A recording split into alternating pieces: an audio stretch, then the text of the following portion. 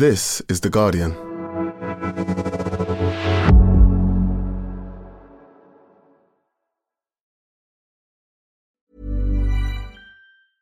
Finding your perfect home was hard, but thanks to Burrow, furnishing it has never been easier.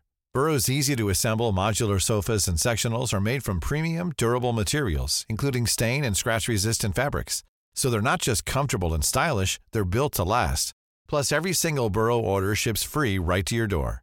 Right now, get 15% off your first order at burrow.com/ACAST. That's 15% off at burrow.com/ACAST. Tired of ads barging into your favorite news podcasts? Good news. Ad-free listening is available on Amazon Music for all the music plus top podcasts included with your Prime membership. Stay up to date on everything newsworthy by downloading the Amazon Music app for free or go to amazon.com/news ad free.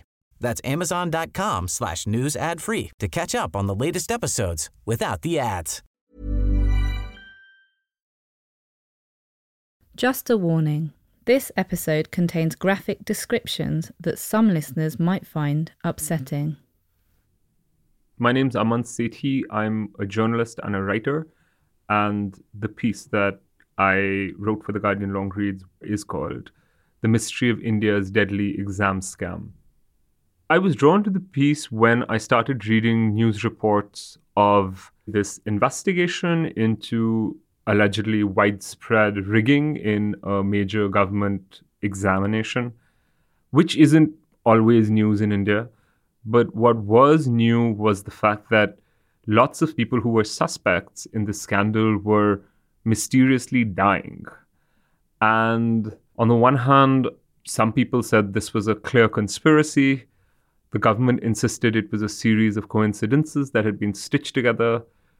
And that's what really drew me into the piece. The questions of death and the questions of this kind of conspiracy remain very unique. I think the underlying factors that the piece explores around the dynamics of public school or rather public service examinations in India remains very relevant. If anything, India's economic crisis has only exacerbated many of the factors that led us to the situation that is explored in the piece. One way to enter this piece is to consider the fact that India has no functional labor laws, that Indians work longer hours than workers in almost any other country in the world except for maybe China and some countries in Southeast Asia. And the fact that wage inequality in India is intense and extreme. So the only job that actually provides a modicum of security, reasonably good wages, and reasonably good work hours is a job in a government service. And obviously, with the retreat of the state, government jobs in India, as elsewhere in the world, are becoming fewer and fewer. What this means is the government now has these intensely competitive examinations. And the story looks at one particular organization in a state in central India, which is in charge of administering these examinations. And it explores how corruption in this organization had, over a period of time, wide-ranging and, fatal effects on a group of, or rather a cohort of young people just desperate to secure their future. What I'd like you to take away from this piece is to consider a question that I think all of us are considering these days, which is, what is the role that work, employment, financial support play in our lives? And I think the pandemic has made a lot of us fearful, and the idea of precarity is now something that is a part of everyday conversations. But I think there's a larger question around just how our society is structured and the profound forms of inequity and inequality that allow situations like these to unfold. Welcome to The Guardian Long Read, showcasing the best long-form journalism covering culture, politics and new thinking. For the text version of this and all our long reads, go to theguardian.com/long read. The Mystery of India's Deadly Exam Scam by Aman Sethi.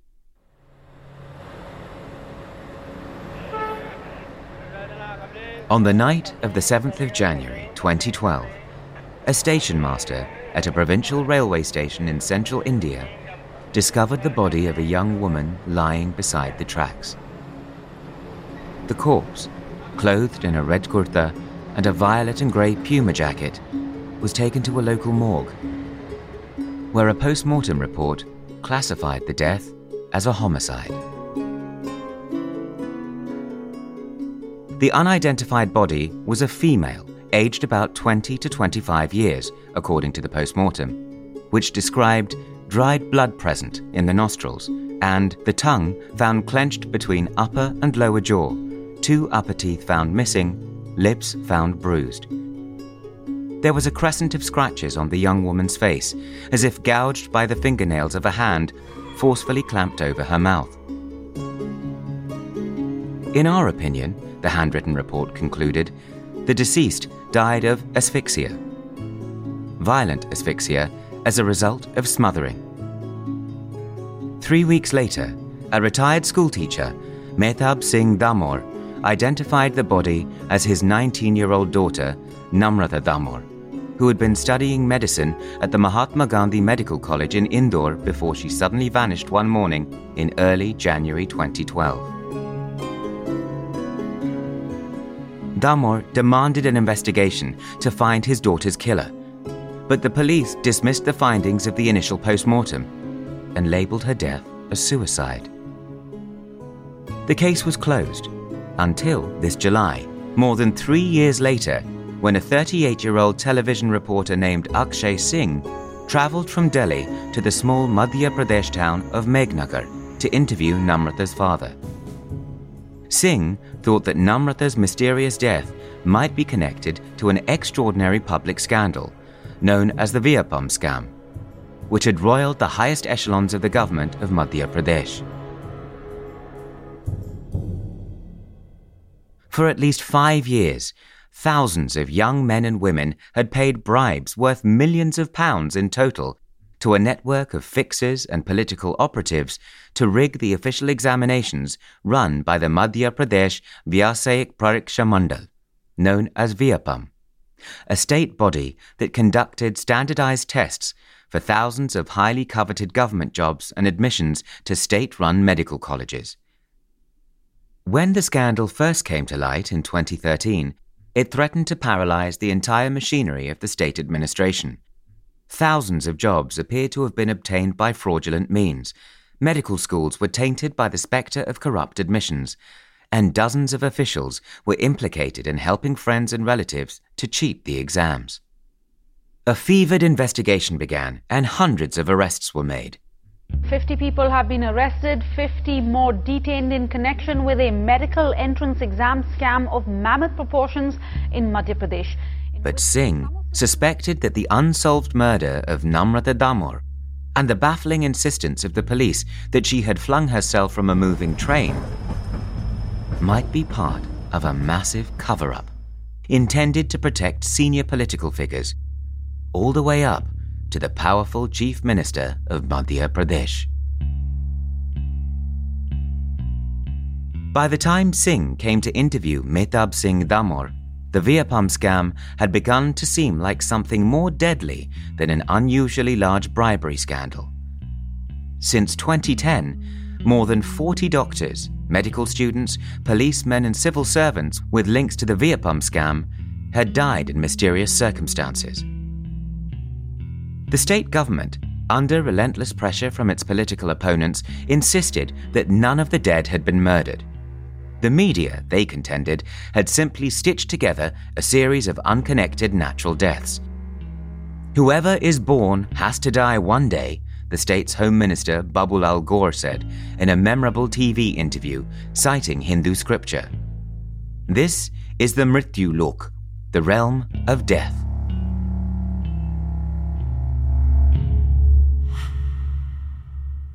When Akshay Singh arrived at the Damor home, Namrata's father sat him down on a heavy wooden armchair in his living room, silenced the television, and handed over a well-thumbed file stuffed with photocopies of petitions, police reports, and court papers. Tea arrived on a tray. Singh picked up a cup and turned his attention to Namrata's post-mortem report and the coroner's feathery scrawl. As he sipped his tea, Singh turned as if to ask a question, but his face froze. His left arm shivered. His open mouth gasped for air. Tiny bubbles of spittle formed on his lips before he collapsed in his chair, the dead woman's case file motionless in his lap. We lay him down on the floor, loosened his clothes, and sprinkled his face with water, recalled Rahul Karia, an Indore-based journalist who took Singh to Damor's house. I checked his pulse, and I knew right away. Akshay Singh was dead.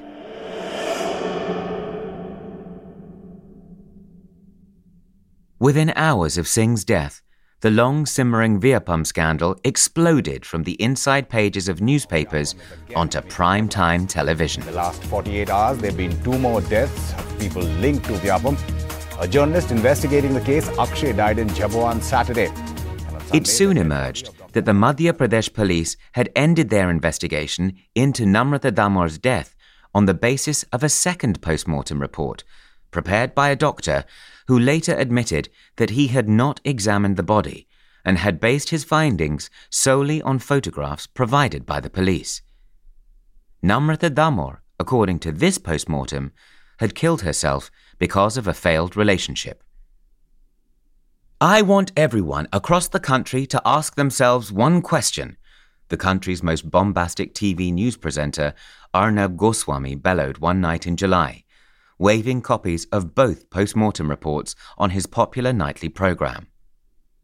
How does a post-mortem come to the conclusion, without using any evidence, that the victim is disappointed in love and has caused annoyance of her parents? The Viapam scandal began as an old-fashioned scam in a country with a long and storied history of corruption.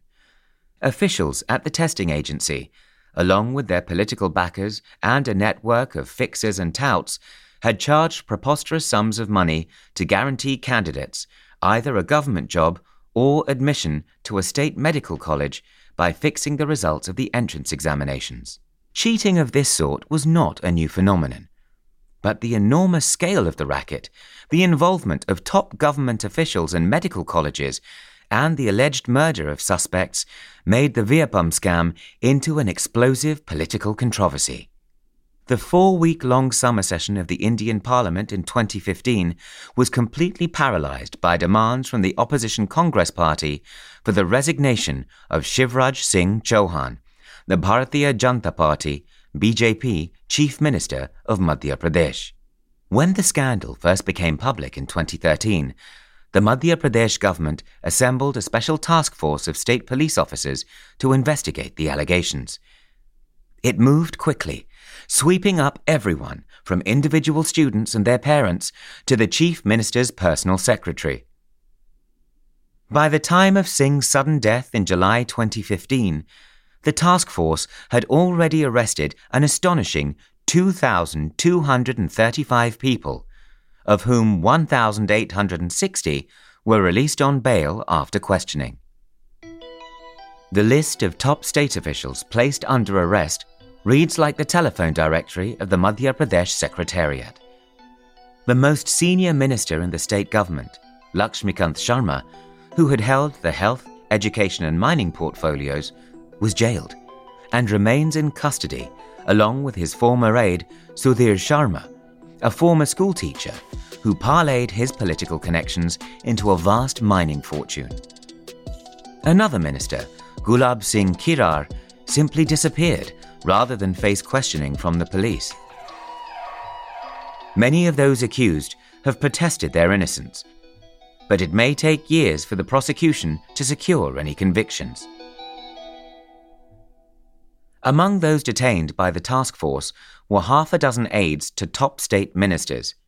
But, from the start, opposition parties insisted that the probe was an elaborate charade intended to convey a sense of urgency to the public while protecting the chief minister. The preponderance of aides among the arrested fueled speculation that underlings had been forced to fall on their swords to protect their bosses. And then, as the investigation widened, people started dying. Some had perished before the task force had a chance to interrogate them, such as Anuj Uike, a medical student accused of working as a middleman connecting exam aspirants and Viapam officials. He died along with 2 friends also accused of involvement in the scam when a truck ploughed into their car in 2010. Others apparently took their own lives, like Dr. Ramendra Singh Bhaduria, who was accused of cheating his way to a medical college seat in 2008, and then helping others do the same.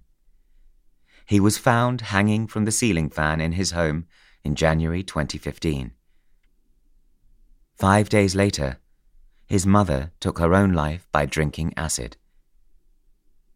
Another suspect, Narendra Tomar, a seemingly healthy 29-year-old veterinary doctor at a government hospital who had been arrested for his role as a middleman in the scam, had a sudden heart attack in jail this June and died in hospital the next day. In July 2014, the dean of a medical college in Jabalpur, Madhya Pradesh, Dr. S.K. Sakal, who was not implicated in the scandal but had reportedly investigated fraudulent medical admissions and expelled students accused of obtaining their seats by cheating, was found burnt to death on the front lawn of his own home. The police initially maintained that Sakal had doused himself in kerosene and set himself alight, an unusual means of suicide for a doctor with easy access to a wide range of toxins. But they were forced to reopen their investigation 1 year later, when Sakal's colleague and close friend, Dr. Arun Sharma, who took over as dean of the medical college, was found dead in a Delhi hotel alongside a half-empty bottle of whiskey and a strip of antidepressant pills. In March of this year, Shailesh Yadav, the 50-year-old son of the governor of Madhya Pradesh, the formal head of state government appointed by the President of India, died of a suspected brain hemorrhage in his family home.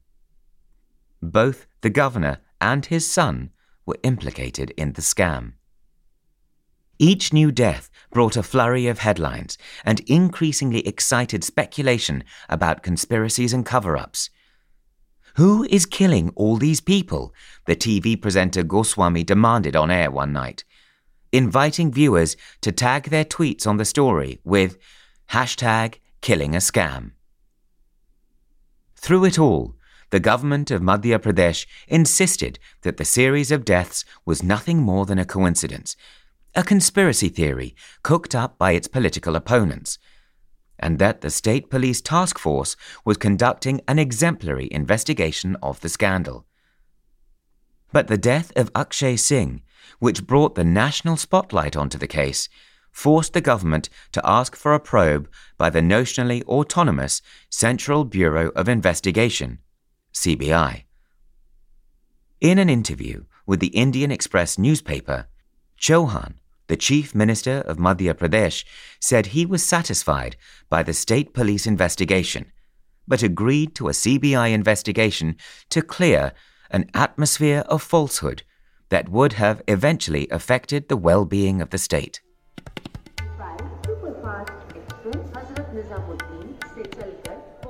When I arrived in the state capital, Bhopal, a beautiful city of lakes, greenery and double-story buildings at the end of July, the local press had coined a cruel pun on the chief minister's first name.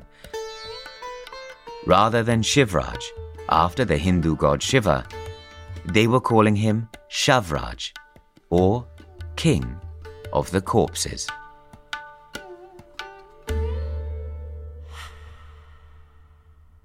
In 2013, the year the scam was first revealed, 2 million young people in Madhya Pradesh, a state the size of Poland, with a population greater than the UK, sat for 27 different examinations conducted by Viapam. Many of these exams are intensely competitive.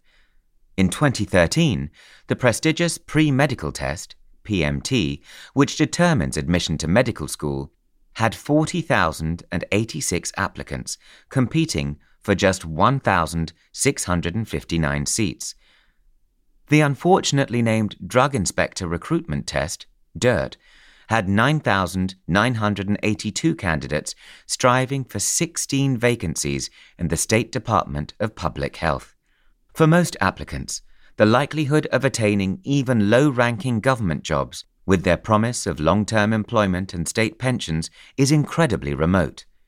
In 2013, almost 450,000 young men and women took the exam to become one of the 7,276 police constables recruited that year, a post with a starting salary of 9,300 rupees, £91 per month. Another 270,000 appeared for the recruitment examination to fill slightly more than 2,000 positions at the lowest rank in the State Forest Service. It was on the morning of the medical exam in 2013 that the Viapam scandal began to unravel. A team of policemen raided the Hotel Pathik, a seedy £5 a night motel on the outskirts of Indore, the largest city in Madhya Pradesh. In room 13, the police came upon a young man readying himself for that morning's exam. He handed over a voter identity card, introducing himself as exam candidate Rishikesh Tyagi. But when the police asked him his father's name and his date of birth, he said he could not remember.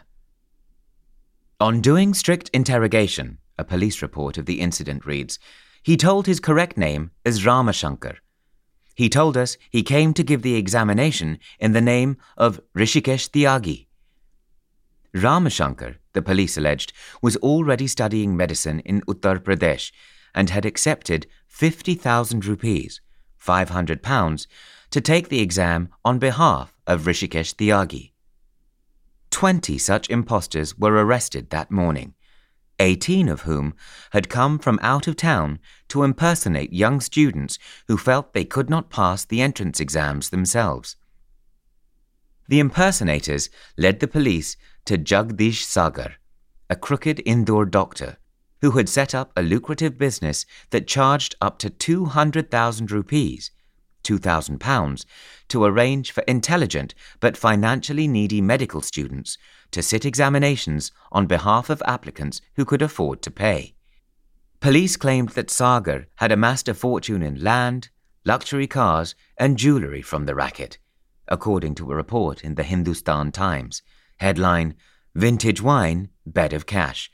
He slept on a mattress stuffed with 1,300,000 rupees.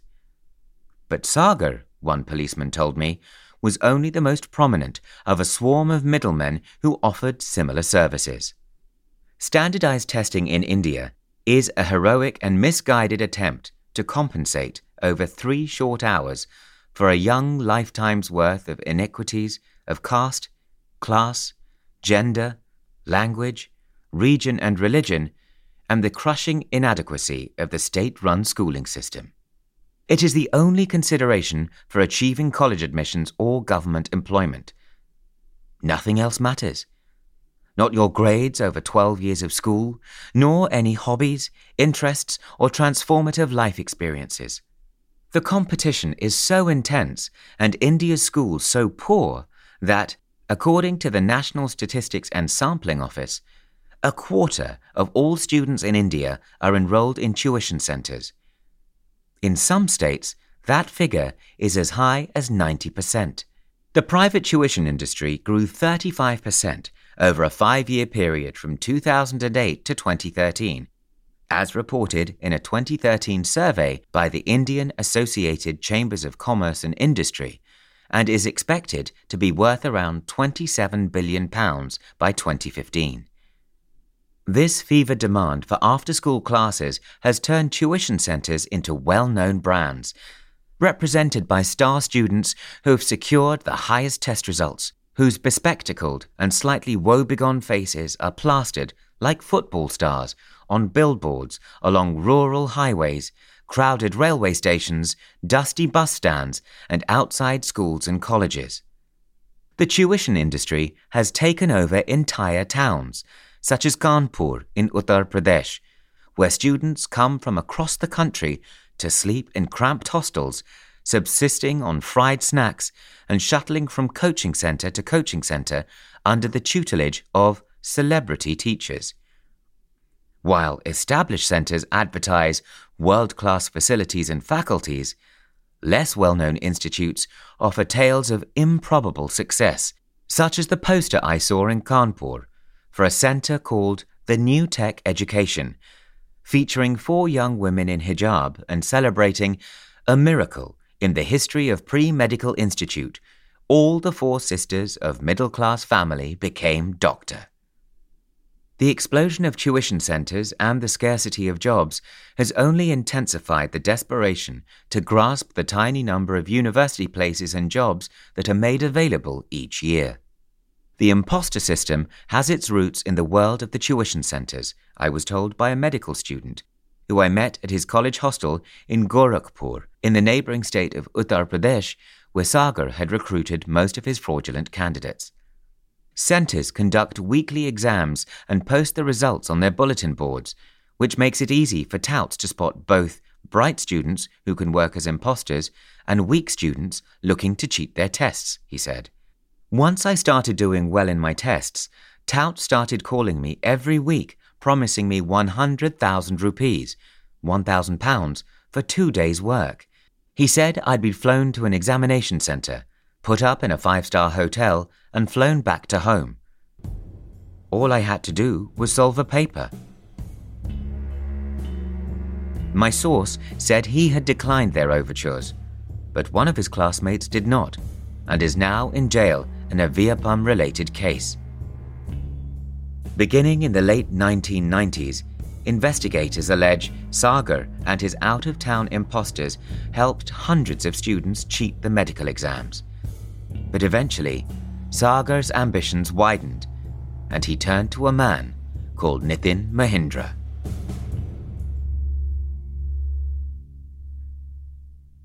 Thank you for listening to The Guardian Long Read. We'll be back after this. Hello, Faye Carruthers here. This summer, the UK will play host to the Women's Euro Championship. I would say it's going to be a seminal moment, but I have promised my producers that kind of chat is not going to be allowed on our brand new podcast, The Guardian's Women's Football Weekly. Throughout July, myself, Susie Rack, and a bunch of women's football experts will be on hand 3 times a week to provide instant reaction and analysis from the tournament. We'll be launching with a preview episode on Monday the 4th of July, so make sure to search, subscribe and listen wherever you get your podcasts. The Guardian Women's Football Weekly is supported by Visa. Tired of ads barging into your favorite news podcasts? Good news. Ad-free listening is available on Amazon Music for all the music plus top podcasts included with your Prime membership. Stay up to date on everything newsworthy by downloading the Amazon Music app for free or go to amazon.com/news ad free. That's amazon.com/news ad free to catch up on the latest episodes without the ads. The audio long read is supported by BetterHelp. Here's a question. If you had an extra hour in your day, what would you do with it? Watch TV? Read a book? Meet up with a friend? Maybe a little nap? A lot of us spend our lives wishing we had more time. But for what? Perhaps to best answer that, you need to work out what's truly important to you, then make that a priority. Therapy can help you work out what's most important to you. It isn't just for those who've unfortunately experienced trauma in their lives. Therapy can be helpful for learning positive coping skills and for setting boundaries. It can empower you to be the best version of yourself. If you're thinking of starting therapy, give BetterHelp a try. It's entirely online and designed to be convenient, flexible, and suited to your schedule. Just fill out a brief questionnaire to get matched with a licensed therapist and switch therapists anytime for no additional charge. Learn to make time for what makes you happy with BetterHelp. Visit betterhelp.com/audiolongread today to get 10% off your first month. That's BetterHelp, HELP.com/audiolongread.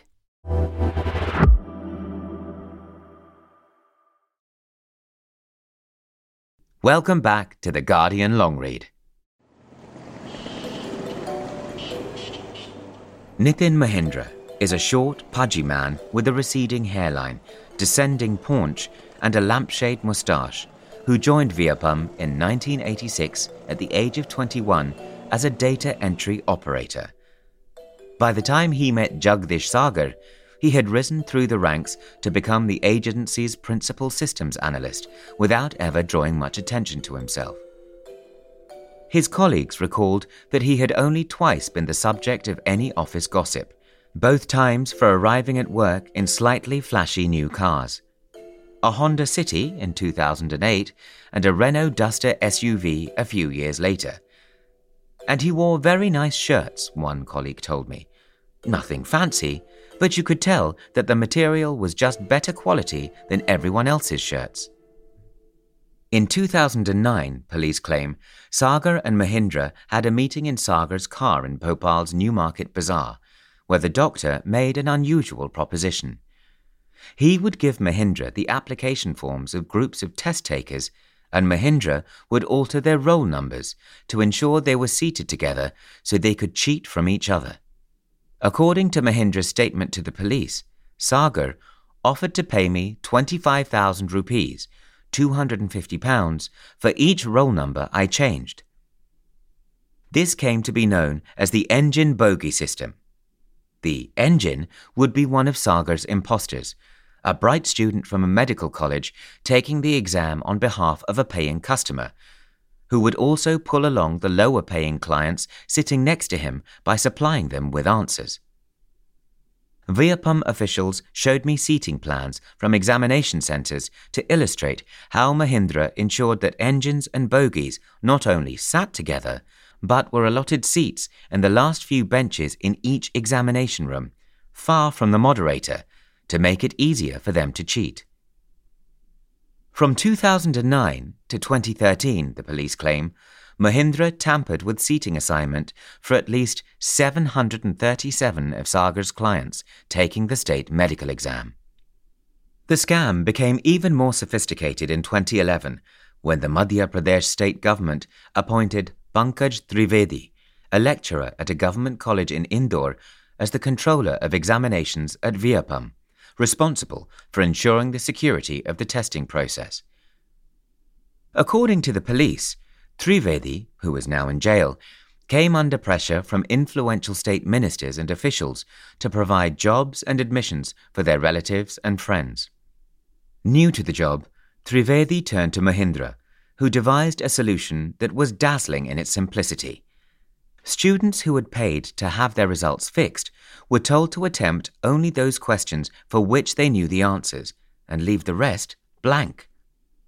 Mahindra hooked all of Viapam's computers to a common office network and retained all administrator privileges, said Tarun Pitore, an energetic young civil servant who was appointed Viapam's new director to set things straight after the scam broke.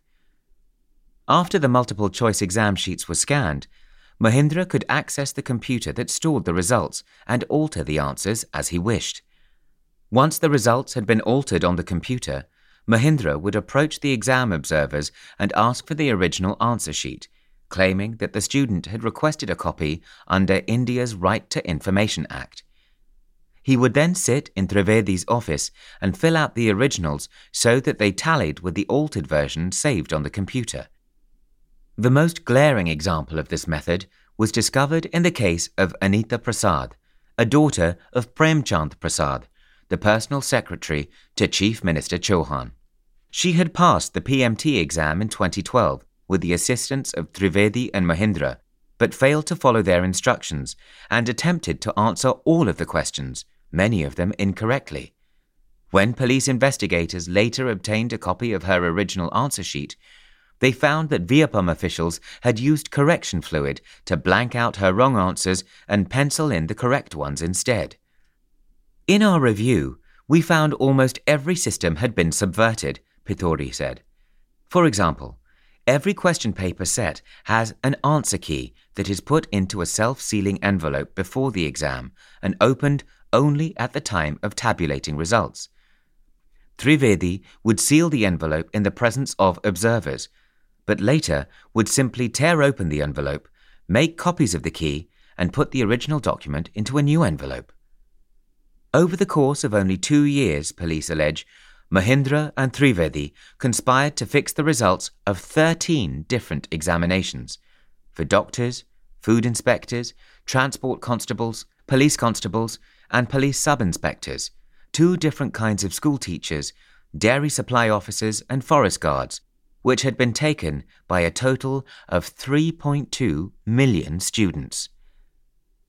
Amidst this tangle of imposters, engine bogies and altered answer sheets, the police soon found a spreadsheet on Nitin Mahindra's hard drive that listed the names of hundreds of students who had paid to cheat the exams, along with the names of the minister, bureaucrat or fixer who had referred the student to Mahindra and the agreed payment.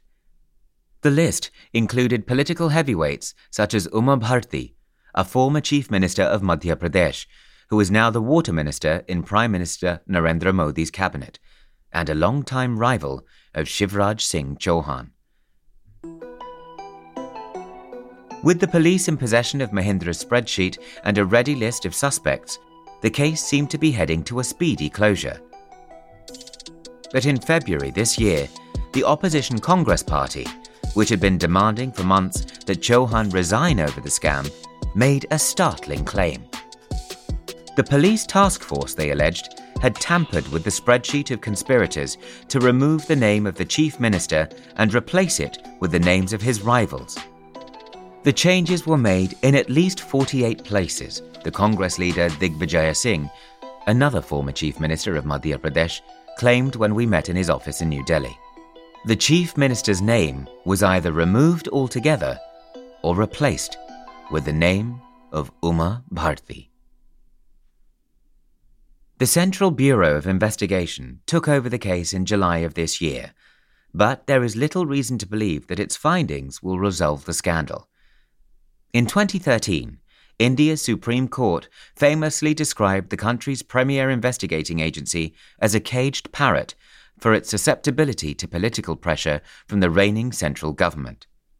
And while the investigation drags on, it has been further muddied by an elaborate and increasingly impenetrable series of allegations and counter-allegations between the ruling BJP and the opposition Congress over the veracity of the evidence seized from Mahindra's computer. 2 days after Mahindra's arrest in 2013, a policeman showed up at the office of Prashant Pandey, a cybersecurity expert with pointed sideburns, bouffant hair, a handlebar moustache, and a taste for fitted waistcoats. Pandey is the proprietor of a firm called Techno7. In a detailed resume he sent me after our first meeting, Pandey claimed to have helped the Madhya Pradesh police crack cases involving Islamist terrorists, tax evaders, kidnappings, and political murders, along with the Vyapam investigation. The head of the Vyapam task force did not respond to multiple requests for comment, but state officials and police officers confirmed that Pandey had done work for the Indian Revenue Service and the Vyapam task force. The policeman said his seniors had seized a hard drive from a suspect, but the local police station did not have a SATA cable to connect it to their desktop, Pandey recalled, when we met in his lawyer's office in Delhi. I gave him a cable, but the policeman wanted to make sure the connector was working, and so he plugged it into one of my computers. Pandey said that once he connected the drive, his computer automatically began to make a mirror image. The policeman had a cup of tea and left. 2 months later, Pandey said, the Vyapam task force paid him to install hidden cameras in their interrogation cells in Bhopal. Pandey showed me a bill, dated March 2014, for a bullet camera, a Sony voice recorder, and various accessories, along with copies of checks from the State Finance Ministry to prove he had worked for the government in the past. Pandey said that he had worked for the Vyapam task force for more than 6 months, until the relationship soured in June 2014, when the Congress Party released phone records alleging that Sadhna Singh, the wife of Shivraj Singh Chauhan, had made 139 calls from the Chief Minister's residence to the ringleaders of the scam, Nitin Mahindra and Pankaj Trivedi. The Chief Minister dismissed the allegations as a fabrication and the matter was never investigated by the police. The police arrested Pandey and jailed him on charges of trying to sell confidential phone records. His computers were seized, he said, and he was interrogated for 3 days. All they asked me was, "What do you know about the Chief Minister and Viapam?" He was released on bail, but claims he was picked up again in the middle of the night and taken to a safe house for further interrogation. They said, "You give anyone any more information and you are finished," he told me. I decided to fight back and expose all these corrupt officials, Pandey continued. I realized that I had a mirror image of Nitin Mahindra's hard drive, and on comparing the Excel sheet submitted by the police in court and the Excel sheet from my copy of Mahindra's hard drive, I realized that the police had doctored the evidence to save the Chief Minister. Through his lawyer, Pandey leaked the information to the Congress leader Digvijaya Singh, who released it to the public. The state government insists that it is Pandey and the Congress party who have tampered with the evidence. The Madhya Pradesh police submitted Mahindra's hard drive to a government forensic laboratory in Gujarat, which certified the authenticity of their version of the document. Pandey's lawyers, on the other hand, submitted his copy of the spreadsheet to a well-regarded private forensic lab in Bangalore, which verified that his was the original copy. So, the BJP-led government has its own version of the evidence, and the Congress opposition has another. A neat parable for the general condition of Indian political debate. It will fall to the Supreme Court, and perhaps yet another forensic lab, to decide whose report to believe. In the meantime, Mahindra's lawyer Ehtisham Qureshi has seized on the controversy to insist that the case against his client has been fabricated. If the police have altered the Excel sheet in my client's hard drive, Qureshi told me, how can we trust any of the supposed evidence seized from his computer? The police, he alleges, have kept Mahindra in jail for 2 years by filing a succession of cases against him, one each 90 days, to prevent him from becoming eligible for bail. My client, who is a poor, middle-class person, is being made a scapegoat to protect the wealthy and powerful, Qureshi said. They are going to keep him in forever, because if he gets out and starts speaking, who knows what will happen?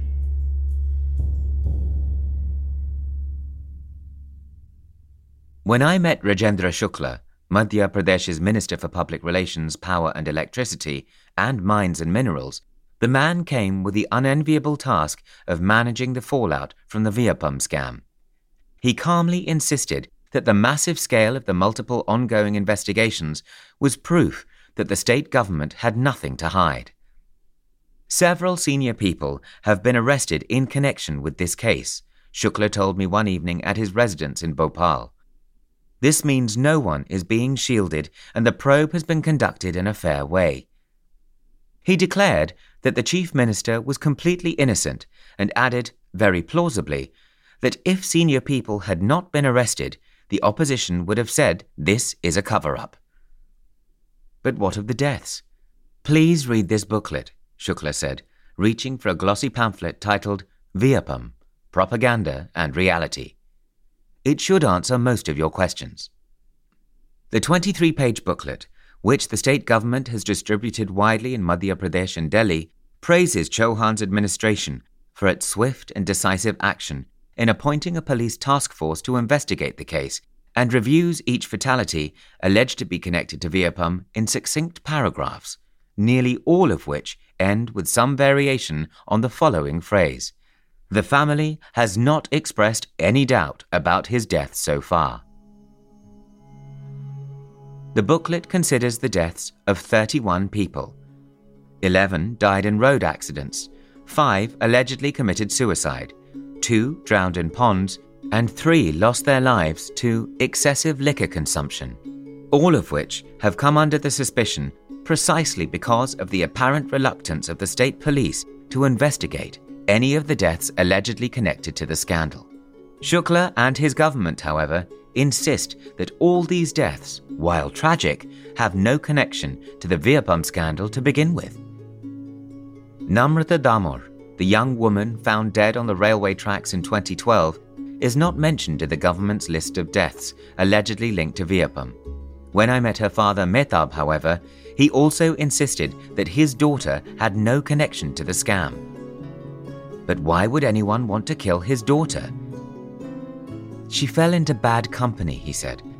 When a young girl from a small town like Megnagar goes to a city like Indore, there are always people who could prey on her. Yet, after our meeting, I spoke to Rahul Karaya, the local journalist who had gone to interview Damor with the television reporter Akshay Singh shortly before Singh's death, which remains unsolved. Karaya sent me a video clip from a sting operation that had been conducted by a local TV station 4 years earlier. The clip, from 2011, prior to Damor's death, records Gaurav Patni, who identifies himself as a fourth-year student at a city medical college, speaking with a reporter on the assumption that his camera was off. Patni claims that he is planning to get out of the business of fixing Viapam exams because of the increasing difficulty in getting people through and collecting their payments. Last year, we only got 2 students through. I'll even tell you the names, he says. One is a girl from Indore, Namrata Damor. You can ask around. They haven't even paid us yet. Was Namrata killed because she did not or could not pay whoever had rigged her exam? Her father understandably refused to entertain such speculation. He said the police, who had left him waiting years for any news in his daughter's death, were now floating wild theories to cover up their own incompetence. The police aren't the only ones floating theories. The scandal was so vast that almost everyone I met in Madhya Pradesh knew someone connected to it, and it quickly became clear that Viapam had become the stuff of myth and legend. Everyone had a theory, and no scenario was too implausible to entertain. In an interview with the Hindustan Times earlier this year, a policeman whose own son was accused in the scam and died in a road accident advanced an unlikely yet tantalizing theory. He argued that the Viapam task force, under pressure to conduct a credible probe that nevertheless absolved top government officials, had falsely named suspects who were already deceased in order to shield the real culprits. A competing theory, voiced by journalists covering the scandal in Bhopal, proposes that it will be all but impossible to determine whether the deaths are connected to Viapam, because the families of many of the dead refused to admit that their children paid money to cheat on their exams, for fear that the police might arrest the bereaved parents as well. All this suggests that it is unlikely that the truth behind the Viapam deaths will ever be established. Rather than a simple scam, Viapam appears to be a vast societal swindle, one that reveals the hollowness at the heart of practically every Indian state institution. Inadequate schools, a crushing shortage of meaningful jobs, a corrupt government, a cynical middle class happy to cheat the system to aid their own children, a compromised and inept police force, and a judiciary incapable of enforcing its laws.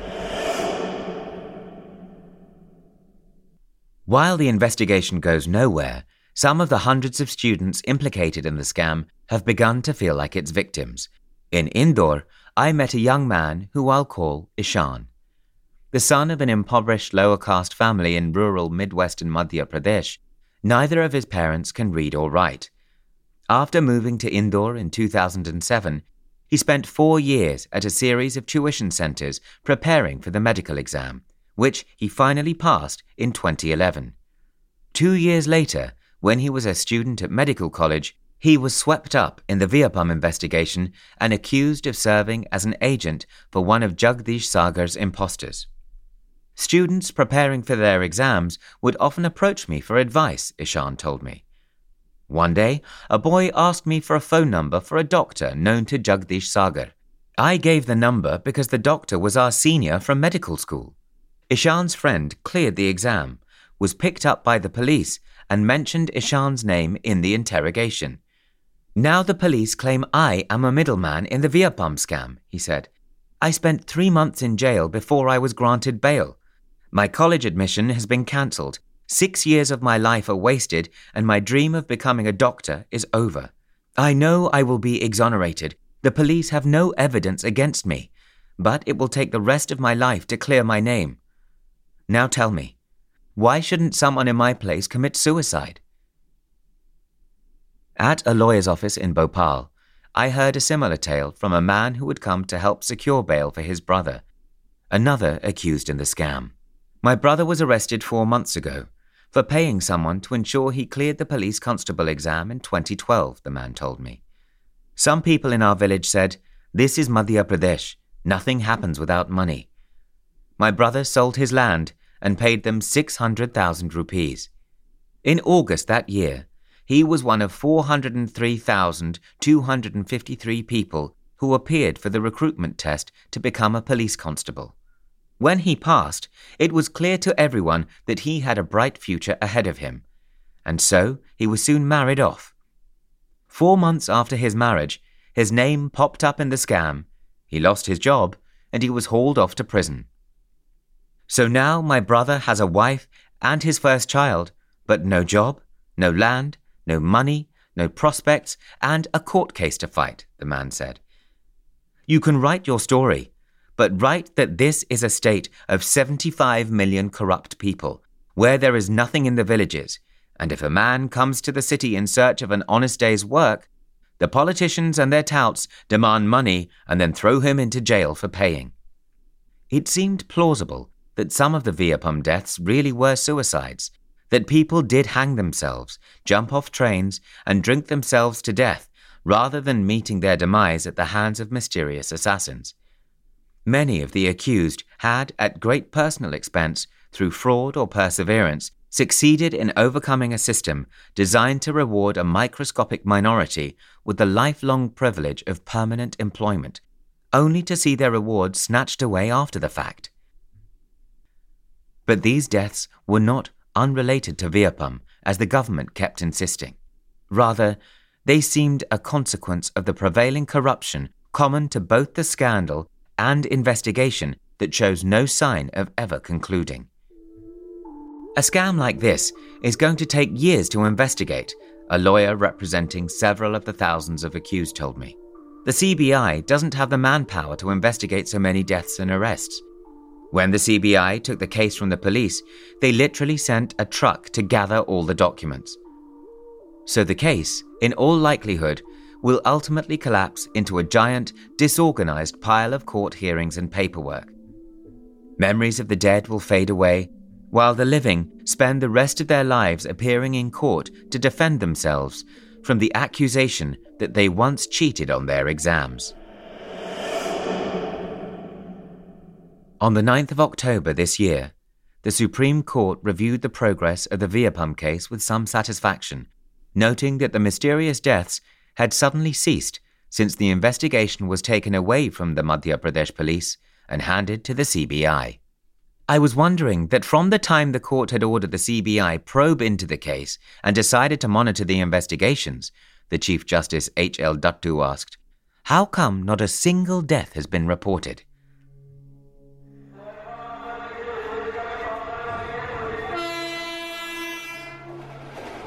One week later, the driver of a train en route to Bhopal spotted a corpse on the tracks. The body was later identified as Vijay Bahadur, a retired Madhya Pradesh bureaucrat who had served as an observer for at least 2 Viapam exams. His wife, who had been travelling with him, told the police that Bahadur had stepped out of their train compartment and into the corridor to shut the door of their carriage and never returned. The CBI has now added Bahadur to the list of suspected Viapam-related fatalities and begun an investigation into his death.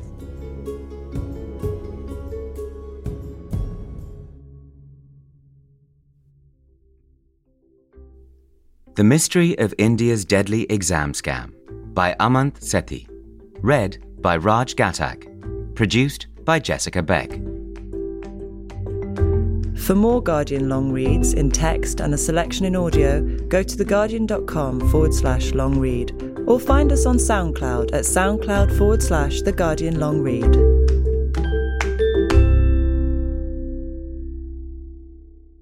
This is The Guardian.